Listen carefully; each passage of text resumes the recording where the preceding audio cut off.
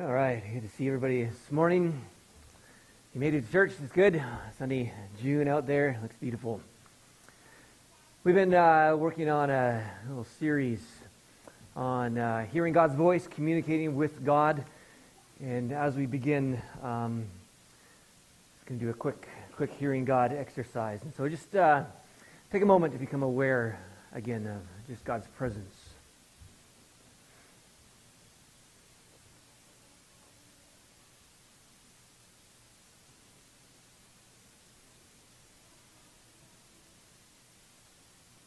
And I sense His love for you right now.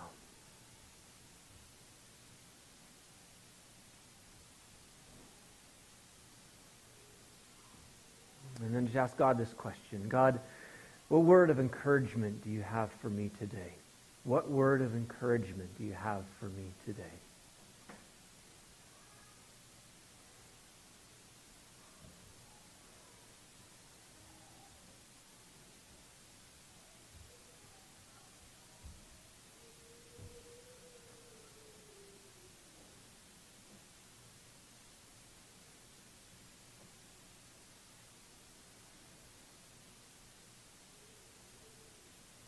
And God, we thank you that you speak to us, God, and as we journey on this adventure of just trying to learn your voice in more clear ways, God, we pray for your help and your assistance. God, we pray that you would be speaking to us through this time. In Jesus' name, amen. Amen. Well, have you heard a word of encouragement? Kind of in your spirit, maybe a small, gentle word or voice or a picture. That's awesome. If you're like, I still don't get it, that's okay as well. It takes a little bit sometimes to get this, and that's okay. The last thing you want to do is beat yourself up or shame yourself for not getting it, because that generally just makes it worse in the end. Today we're going to talk about hearing God in terms of guidance, in terms of a little bit of direction. Maybe you're here and you have a big decision to make. Do you go left? Do you go right? Do you go up? Do you go down? God, help me. We're going to talk about hearing God for guidance. So a bit of a review. We've talked about how hearing God should just be like an everyday normal experience for all of us. When you look at Scripture, from the beginning to end, people are constantly hearing God. God is constantly talking to us. And every day and every moment, God is whispering to us through the Holy Spirit. And we went through just a number of tips over a few different messages on how to hear God better, how to help us hear God. We talked about that it can take time to learn to discern His voice. Just as a little baby, it takes time for them to learn the voice of their parents, so too it takes us time to learn God's voice. We talked about how God's voice always lines up with His character. If you hear a voice of condemnation, a voice of shame, a voice of accusation, you know that's not God. God's voice is gentle, it is loving, it is life-giving. Sometimes, yes, it is convicting, but it's always full of life and love and goodness. And so it always lines up with the character of God, always lines up with the fruit of the Spirit. His voice will be loving and joyful and peaceful and patient. God's voice always agrees with Scripture. You can check Scripture. Does it line up with Scripture? Now, sometimes it can differ from our interpretation of Scripture. We're going to actually see that today in a passage. But it always agrees with Scripture. And God often speaks in a quiet and gentle manner. Most people hear God best when they're quiet. They're just kind of tuning into their spirit. That's when most people hear God best. We talked about how God's voice often sounds a bit like our own voice and our own thoughts. And this is where a lot of people kind of get mixed up, because they're expecting. And sometimes God does this, where the voice is completely different, but often is kind of subtly just kind of in our spirit, and it goes into our spirit and through our mind, and so it sounds sometimes a little bit like our own thoughts and voice. And you remember when Jesus threw out a question to Peter, and Peter throws out the answer, and Peter just thought it was his own answer, and Jesus says, no. That was God speaking. And sometimes we think it's our own thought, but it's actually God speaking to us. We talked about learning to trust and have faith in the flow of the Holy Spirit in you. I mean, if you just kind of like, God never speaks to me, and I doubt that God would ever speak to me because I'm such a screw up or whatever. I mean, have faith that the Holy Spirit is in you. have faith that the Holy Spirit speaks. And number 8, we talked about how, number 7, placing value on hearing God's voice to be intentional, in the idea that we always hear, those people we know well, we discern their voice. I mean, I know the voice of my kids, I know the voice of my wife, and the more time you spend with God, the more clarity you have in hearing His voice. And lastly, we talked about how God's voice is not as much about direction as it is about relationship. Going for the crackers. Very good, yeah. We can all use more grace in our life, so go for it. Yeah. Listen for those words of love. Listen for those words of encouragement. Listen for those words of life. Now, there are times when we need help in terms of direction. Now, again, I just said that God's mostly going to focus on a relationship, not as much about direction, but there are times when we need direction. And if your life is only focused on direction, there's an issue. If your whole relationship with God is, just give me direction and give me correction, and you're not actually experiencing a love relationship, there's something weird about that. I mean, if I said, my relationship with my wife is all about direction and correction. I just tell her what to do and I correct her when she's wrong. You'd be like, there's a serious issue with that. That's abusive. And yet sometimes, we fall in that trap with God. God is just, He kind of controls my life and He just gives me direction and correction, and that's my whole relationship with God. Well, you're actually describing a somewhat of an abusive kind of relationship. You need to walk in the giving and receiving of love with God. And as part of that, there are times when God will direct you and He will correct you. And so there are times in our life when we end up in spots like this, where, as it says in 2 Chronicles, we don't know what to do, or I have no idea what to do, but God, I'm looking to You for help. I don't know what to do about this decision. I have these big career options. Do I take this career or do I go this way? Do I move here or to there? We are faced with big decisions often in life. And thankfully, God is there to help us. It says in Psalm 32:8, the Lord says, I will guide you along the best pathway for your life. I will advise you and watch over you. Or Isaiah 30, whether you turn to the right or to the left, your ears will hear a voice behind you saying, this is the way, walk in it. And that's the voice we were trying to learn, the voice of God who is, this is the way, walk in it. Don't go right, go left here. Don't go up, go down in this situation. And so when we're faced with difficult decisions, we can look to God for guidance to help us make those decisions. And, of course, Jesus being our example, our model. A Christian really is just a follower of Jesus, and we look to the way Jesus lived, and we want to kind of model our life after Jesus. And Jesus, his every decision was kind of saturated in, God, what's Your will, and what's Your desire for this? And we see Jesus explain to the people, I tell you the truth, the Son can do nothing by Himself. He does only what He sees the Father doing. Whatever the Father does, the Son also does. And Jesus being sensitive to the direction and flow of where God is working and in His life. And we can enter into that, where we look to God to guide our decisions that we have to make every single day. Now, some people kind of oversimplify this direction thing. And they'll simply say, well, if it's an open door, it must be God. I'm going through the open door. And that is part of discerning God's direction for us. Sometimes God does open a door. We see Paul praying. He says, pray for me that a door would be open, that I may preach the gospel. And open doors are often a sign of God's direction, but not always.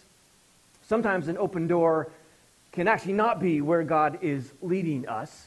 And we see this in various passages. For instance, in Mark 1, it says, before daybreak the next morning, Jesus got up and went out to an isolated place to pray. Later, Simon and the others went out to find Him. When they found Him, they said, everyone is looking for you. This is a great open door. What a ministry opportunity. There's all these people who want you to minister to them. Jesus, must be God's will. It's an open door. But Jesus replied, we must go on to other towns as well. I will preach to them. I mean, seems like an open door. It seems like a big opportunity for the kingdom, but the Holy Spirit was saying, no, not now. Go in a different direction. And there will be times when we will be faced with things that just kind of look like an open door in our life, but when we tune into the Holy Spirit, He may whisper, actually, I want you to go in a different direction. Another example might be Mark 14. It said, that evening the disciples came to Jesus and said, this is a remote place and it's already getting late. Send the crowds away so they can go to the villages and buy food for themselves. I mean, they might have said, this is a no-brainer. These folks need food. It's an open door. Send them home. But Jesus said, that isn't necessary. You feed them. But we have only 5 loaves of bread and 2 fish, they answered. I mean, it seemed actually like a closed door, but it was actually God's will. And so sometimes open doors are not the way. Sometimes a closed door is the way. And this is why, and then we have our own voice and the voice of other people speaking into our lives. And so we have so many opportunities. You go onto the internet and what career should I take? And I mean, we get frozen sometimes in just all the choices we have. I mean, how do we make decisions? How do we invite God into our decisions? And that's what we're going to talk about for the rest of our time. And it begins simply by asking God. I mean, it's funny sometimes that we miss this. Sometimes it's like, what should I do? It's like, have you ever asked God? It's like, well, no. Start there. It's a good place to start. James 1:5 says, if you need wisdom, ask our generous God and He will give it to you. And there's a part of actually having faith in this verse that when I ask God, He is going to give me wisdom. So you can simply ask God, is this what I should do? God, is this a good idea? Should I go this way or should I go that way? And then as we've learned, you want to listen to God speak into your spirit and hear what He has to say. And so ask God. This is why Jesus, who is our representative, the one we follow, He constantly went to pray. He was in the mountains by Himself to pray. He prayed all night before He made the decision to pick His disciples. And those big decisions, pray and ask God and listen to the Spirit and tune in and have a sense of what God is saying to you. And so you ask God, you might get a variety of answers. You probably get more than just these. But overly simplified, you may sense God saying, yes, do it, go for it. You might hear Him say, yes, but, with a little change. You might hear God say, no, not a good idea. You might hear God say, no, but, a little shift to that idea. You may hear God say, wait. Great idea, not the right time. And you might also hear, and a lot of people will dismiss this one as well, sometimes God just turns it around and says, actually, I don't care. What do you want to do? Whatever you want to do, I'm good at that. Because whatever you do, I'm going to be with you. Whatever you do, I can use you. What's your choice? And I think God, a lot of times, actually throws it back to us. Because, again, this is what we do in love relationships. And again, I don't control my wife in every single decision. She doesn't ask me about every single decision she has to make.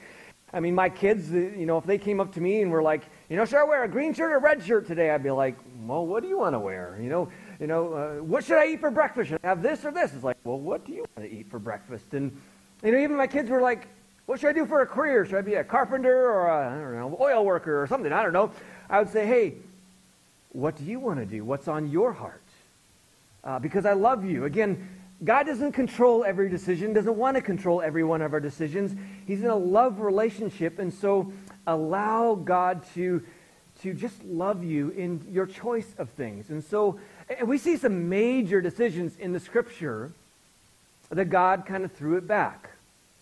Like the whole Solomon's temple in the Old Testament. I mean, that's a major thing, it's a big part, but God actually didn't ask for a temple. It was David's idea. David is like, I want to do something big for my awesome God, so I think I'm going to design a temple. And it was later his son Solomon who built it. But through the prophet, God says this to the king. Go ahead and do whatever you have in mind, for the Lord is with you. If you want to build a temple, awesome, it's on your heart. Great, I'm going to be behind you, I'm going to be with you. And God used it. But God goes on to say, I didn't ask for it.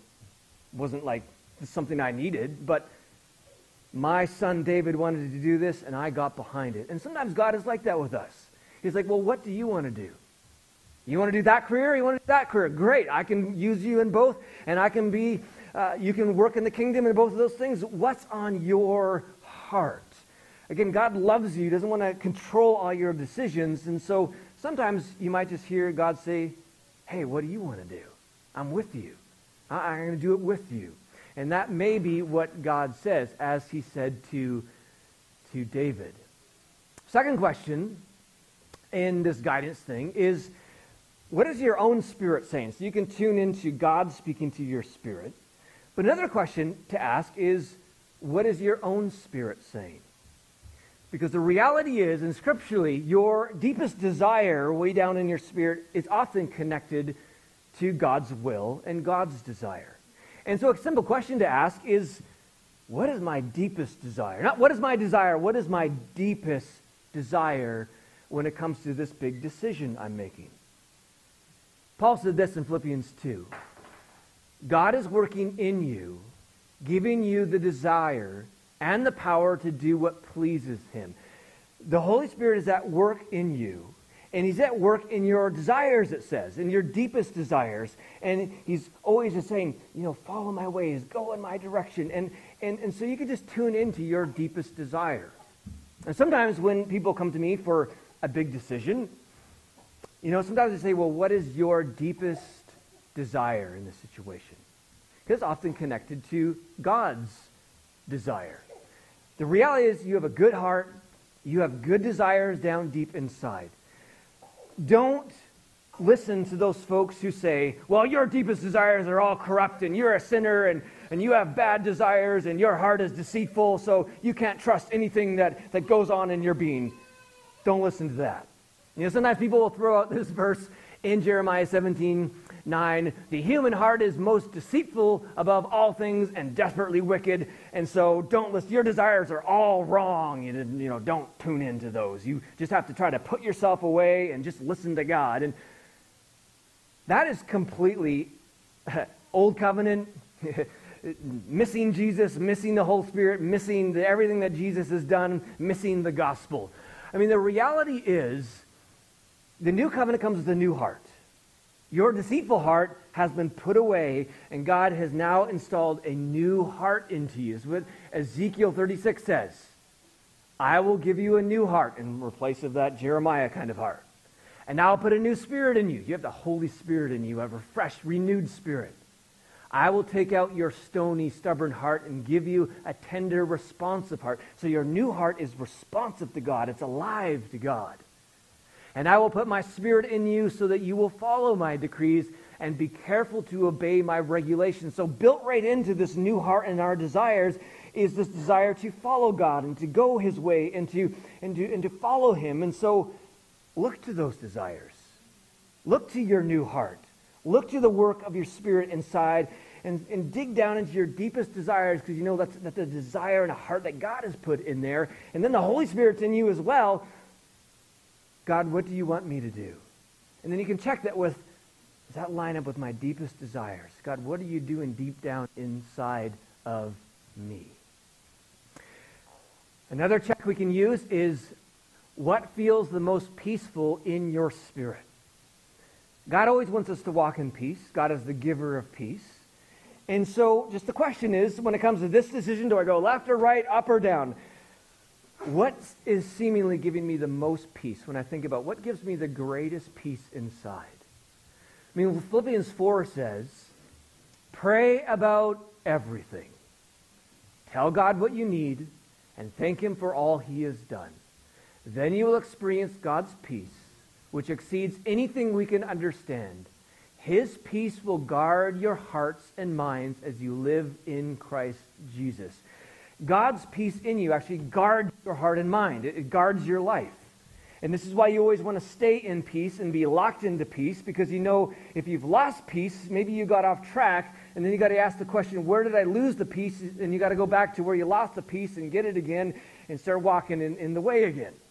And so you can check, God, does this decision give me peace? Do I sense peace from your Holy Spirit? Because it's his peace that guards your heart in mind. It keeps you in line with the way he wants you to go. And so another check is to check with, is it giving you peace? Even all these things we talked about, the first 3 points can be summed up in Acts 15.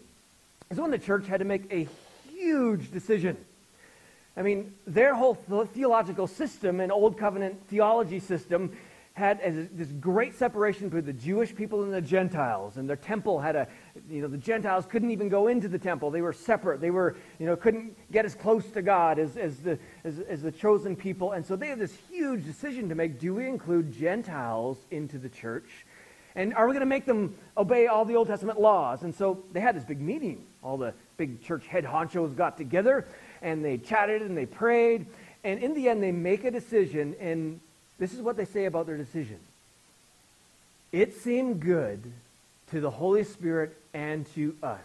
Notice, they didn't just say, it felt good to the Holy Spirit, because I don't trust my own heart. I don't trust their own thing inside, No, it felt good to the Holy Spirit, and it also felt good to our spirits. There was peace there, to my new heart, to those desires that God has put into me. And so when you're making big decisions, when you make that, you should say, man, it was a hard decision, and maybe there's some sacrifice, and this is going to be a big step of faith, but in the end, this feels good to the Holy Spirit, and it feels good to me. And so that's how the early church made decisions, and we can make decisions in the same manner. Number 4, we want to look for confirmation. If God tells you to do something small, like, hey, would you, say something nice to the person sitting next to you. You don't have to oh man, God, give me confirmation if I should say something nice, because this is no, just do it.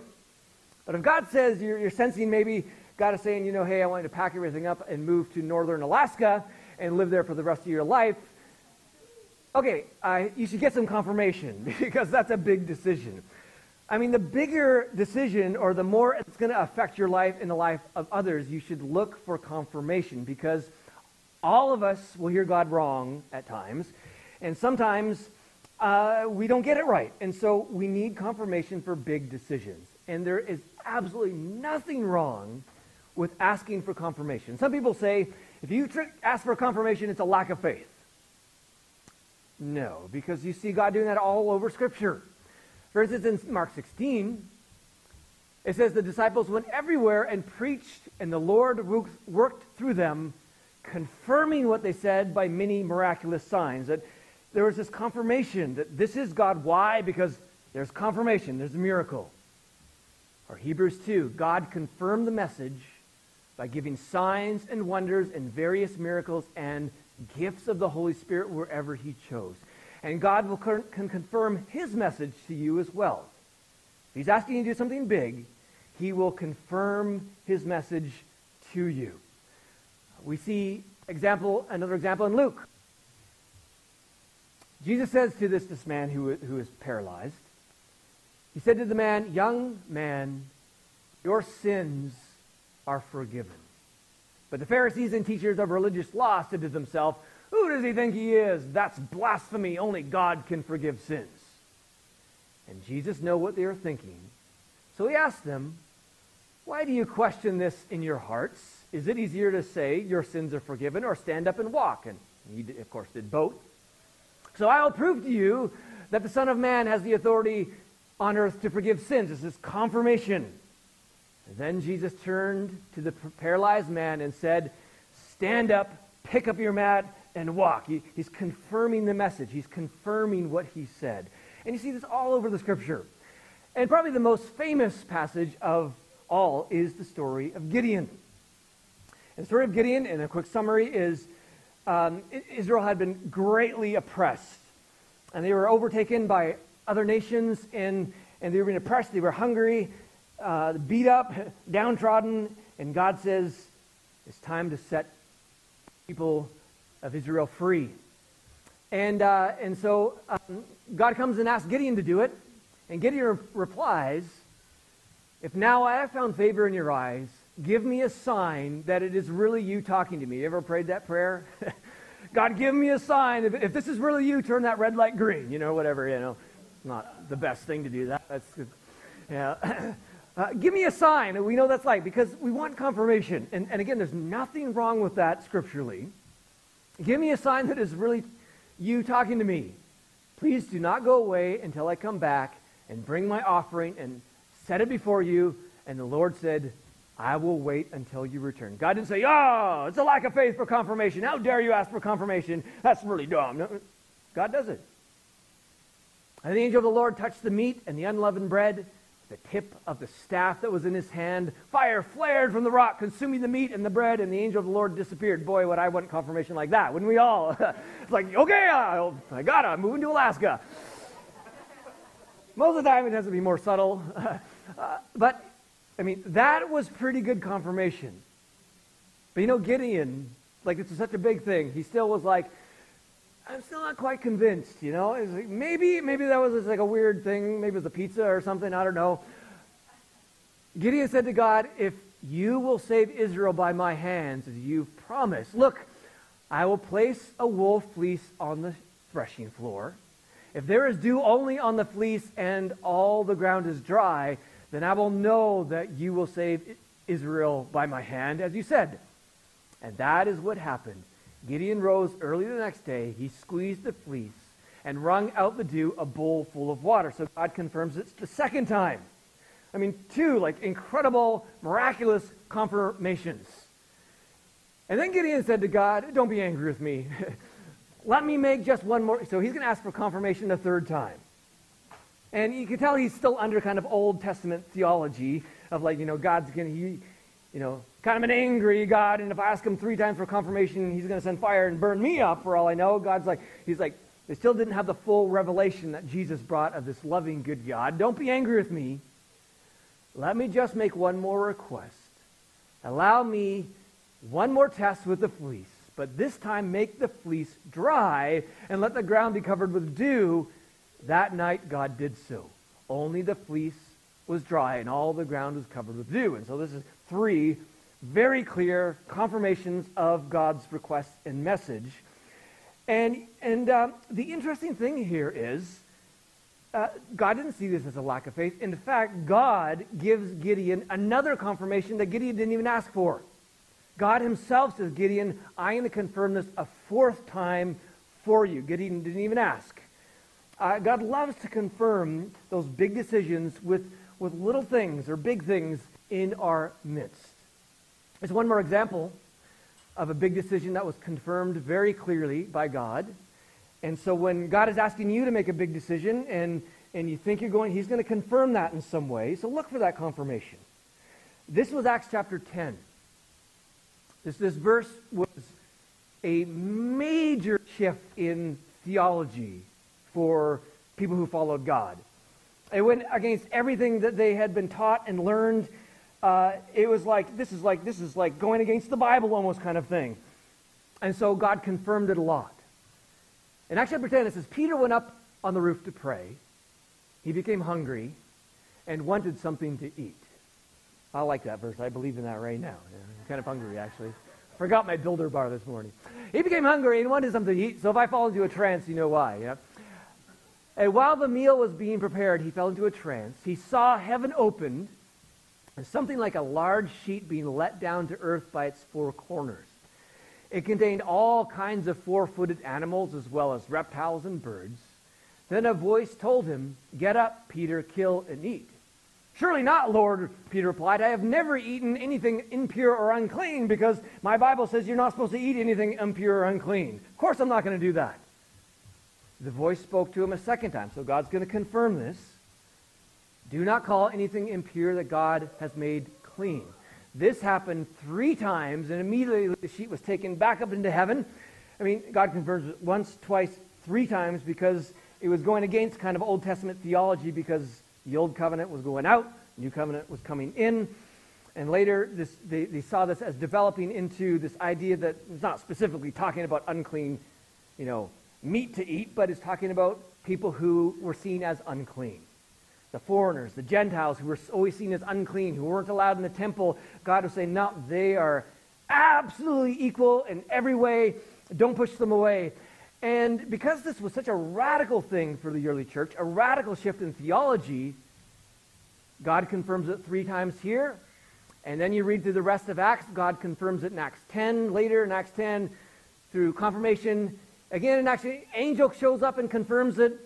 This Holy Spirit falls on the Gentile, another confirmation, and then godly counsel. And then we could go on to Acts 15. It was confirmed again. It was confirmed and confirmed and confirmed and confirmed because it was such a major shift in their theology and actually having this idea to include all people in their belief system and in following Jesus. And so the point is, God's not against confirmation. If you have a big decision, pray about it, check with your spirit, but say, God, I'm not sure I'm moving to Alaska. Can you confirm this? And give me some signs. And God's not going to be angry with you, but to look for them and be aware of confirmation. Now, ways that God might confirm his voice. He might confirm it through Scripture. You might be reading the Bible, and there's these verses that jump out at you, and God's saying, this is me confirming this choice that you are making.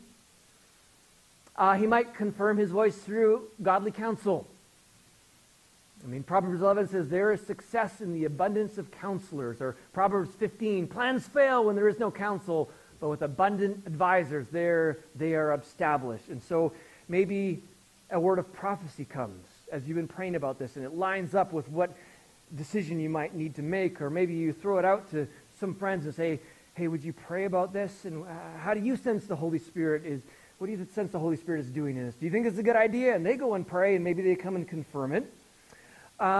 Godly counsel. Though sometimes the counsel of others will actually be not right. And sometimes you see this in Scripture and in a lot of stories in real life about this. People who are sensing the call and all their friends say, no, that's a bad idea, but they really sense it and they go out and they're very successful in what they do. We see this, for instance, in Acts chapter 20. Paul says, I'm going to Jerusalem, constrained by the Spirit. So he feels the Holy Spirit saying, go to Jerusalem, go to Jerusalem, go to Jerusalem. Not knowing what will happen to me there, except that the Holy Spirit testifies to me in every city that imprisonment and afflictions await me. The Holy Spirit's leading him. There's going to be trouble, but he senses God is calling him. But all his friends around him said, don't go.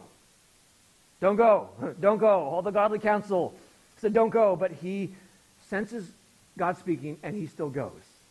So sometimes the counsel around you is going to be right. Sometimes it's going to be off. That's why you just got to check with what the Holy Spirit is doing in you.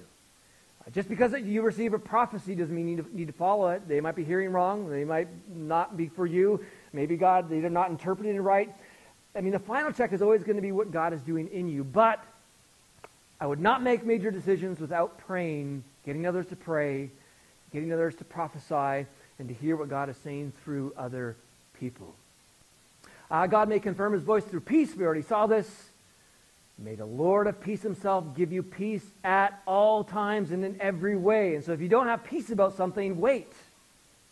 God doesn't ever want you to step out of peace. And if you stepped out of peace, that means you got to go back and find it, pick it up, and move on from there.